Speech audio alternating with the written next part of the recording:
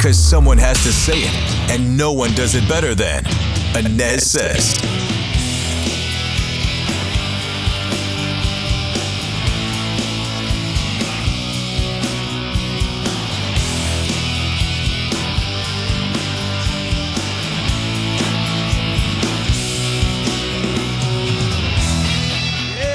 This on a Friday. I welcome you to the ANEZ SEZ podcast. Scott ANEZ with you today. You can find the pod all over the place. Spotify, WDBO app, WDBO.com. And also find me on the radio each and every weekday on WDBO 107.3 FM and AM 580 in Orlando. Outside of O-Town, check me out there in the WDBO app. Well, it's been quite a wild ride during this pandemic, hasn't it? And just when we thought, okay, at the beginning of the summer, that we're kind of under control here with COVID, up pops the Delta variant. It's a variant that has knocked us onto our heels here in the state of Florida. However, in the last few weeks, it certainly looks as if we have reached a peak. And now those numbers are coming back down, thankfully. So today, I catch up with Dr. Todd Husty. Always good to chat with Dr. Todd. He is the Seminole County Medical Director.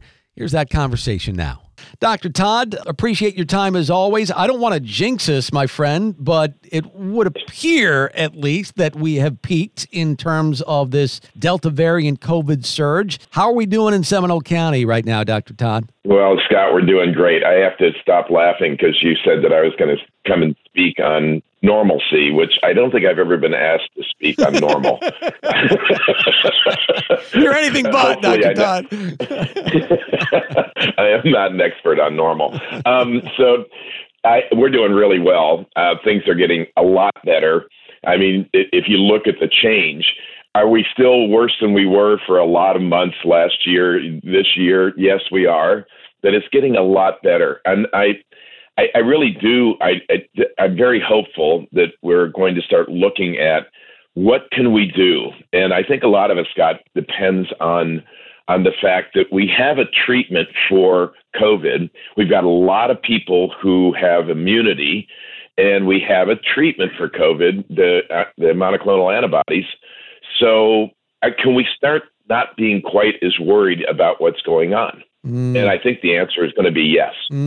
Interesting. And the hope is to get to that time period as we were kind of in, pre-4th of July, Doc, and I can remember talking to you right afterwards to where we were kind of in control of this thing, getting back to normalcy. Hospital beds. What about hospital beds in that situation there in Seminole County right now? What are we looking at? Much better. Advent Health just went, they were at black, now they're at green. CFR, ACA, Orlando Health. All of our hospitals are doing much better, fewer people in ICU. We still have COVID patients in ICU, and we still have COVID patients dying. It's true, but it's come way down. So you really kind of have to weigh out. So when we talked in July, there was half of Seminole County had no immunity. I mean, that's 250,000 people roughly. I mean, that's a lot of people for the virus to go live in. Now we're at a point where we're thinking maybe 70+ % of the people, maybe 80, have either had it or gotten vaccinated. So now we've got a much smaller group of people that can get this disease and keep it in the community. And if they get it, we can treat them. So I had a meeting with the fire chiefs yesterday, and we talked about this. When are we going to unmask in the fire stations? And what are we? Are we almost there? So we're going to do a little study on this and see where are we with immunity, and is it time?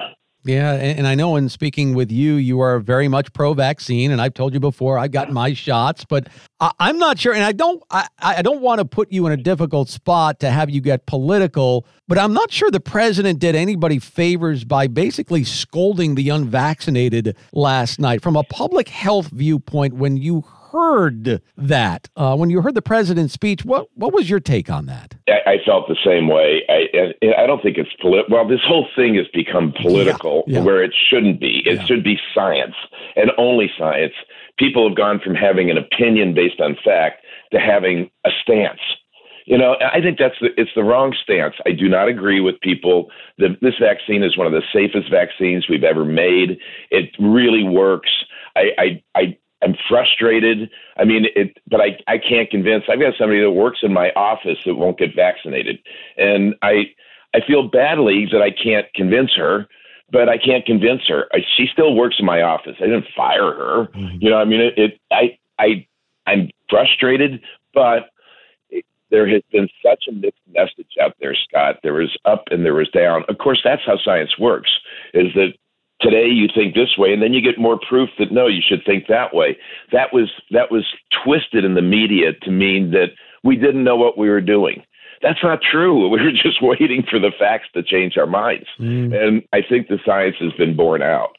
But, yeah, I don't think you don't scold people. And quite frankly, at this stage of the game, we're pretty darn close, and we do have treatment.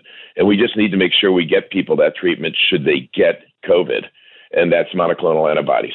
I'm looking at these stories all over the nation. I just read earlier this week about nurses up at a hospital in New York basically refusing to get the vaccine. Healthcare workers working in hospitals all over the country refusing as well. They can't deliver babies at this particular hospital in New York State until next week. What do you make of healthcare workers, Doc? People who are supposed to be in the know, what do you make of these people not wanting to get the vaccine? Again, it's misinformation, and it's how we interpret the information. I saw a story last night that people that got Moderna early are twice as likely to get COVID now, which means, oh my gosh, see, the vaccines don't work. No, that's the interpretation of that study. When you really look at it, it means, no, people that got the vaccine early now have immunity that is waning, that's going away. And that's why they're getting COVID now, is because we need a third shot. So it depends how people are interpreting. You really have to dig in and interpret this, either that or listen to people that you trust who are interpreting for you. Not everybody has time to read as much as I do. And I'm not saying that you have to trust me, but I read a lot of this stuff. I talk with experts all the time. And my stance is pretty solid because I believe in them and in the studies, and there you go. But a lot of people are just listening to the buzz on the internet and talk to a friend who has a friend, and that's not how you get your information for important things. There have been so many stories over the last few days, few weeks, RNA being altered by the vaccine, impotence, something that rapper Nicki Minaj mentioned on social media. The Twitter mob went absolutely berserk when she wrote that she's still doing her research on the vaccine. So you're right, that there is a lot of stuff that people have to sort through here.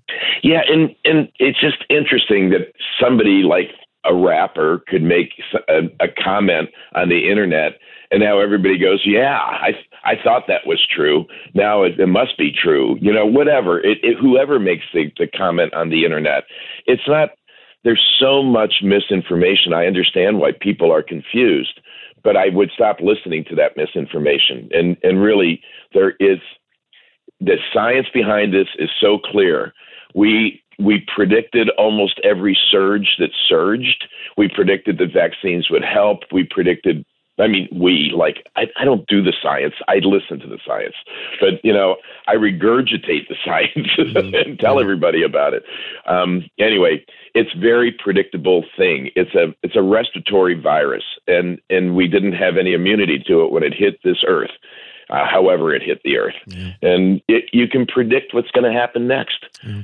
So get your vaccines, please. And, we still need to be a little bit of social distancing. We can still spread this, but if you get sick, go get your monoclonal antibody infusion. And it's easy to do. He's Dr. Todd Husty, Medical Director for Seminole County. That's going to wrap it up for the ANEZ SEZ podcast. Find me on the radio each and every weekday on WDBO 107.3 FM and AM 580 in Orlando, 5 to 9 a.m. I'll see you next time.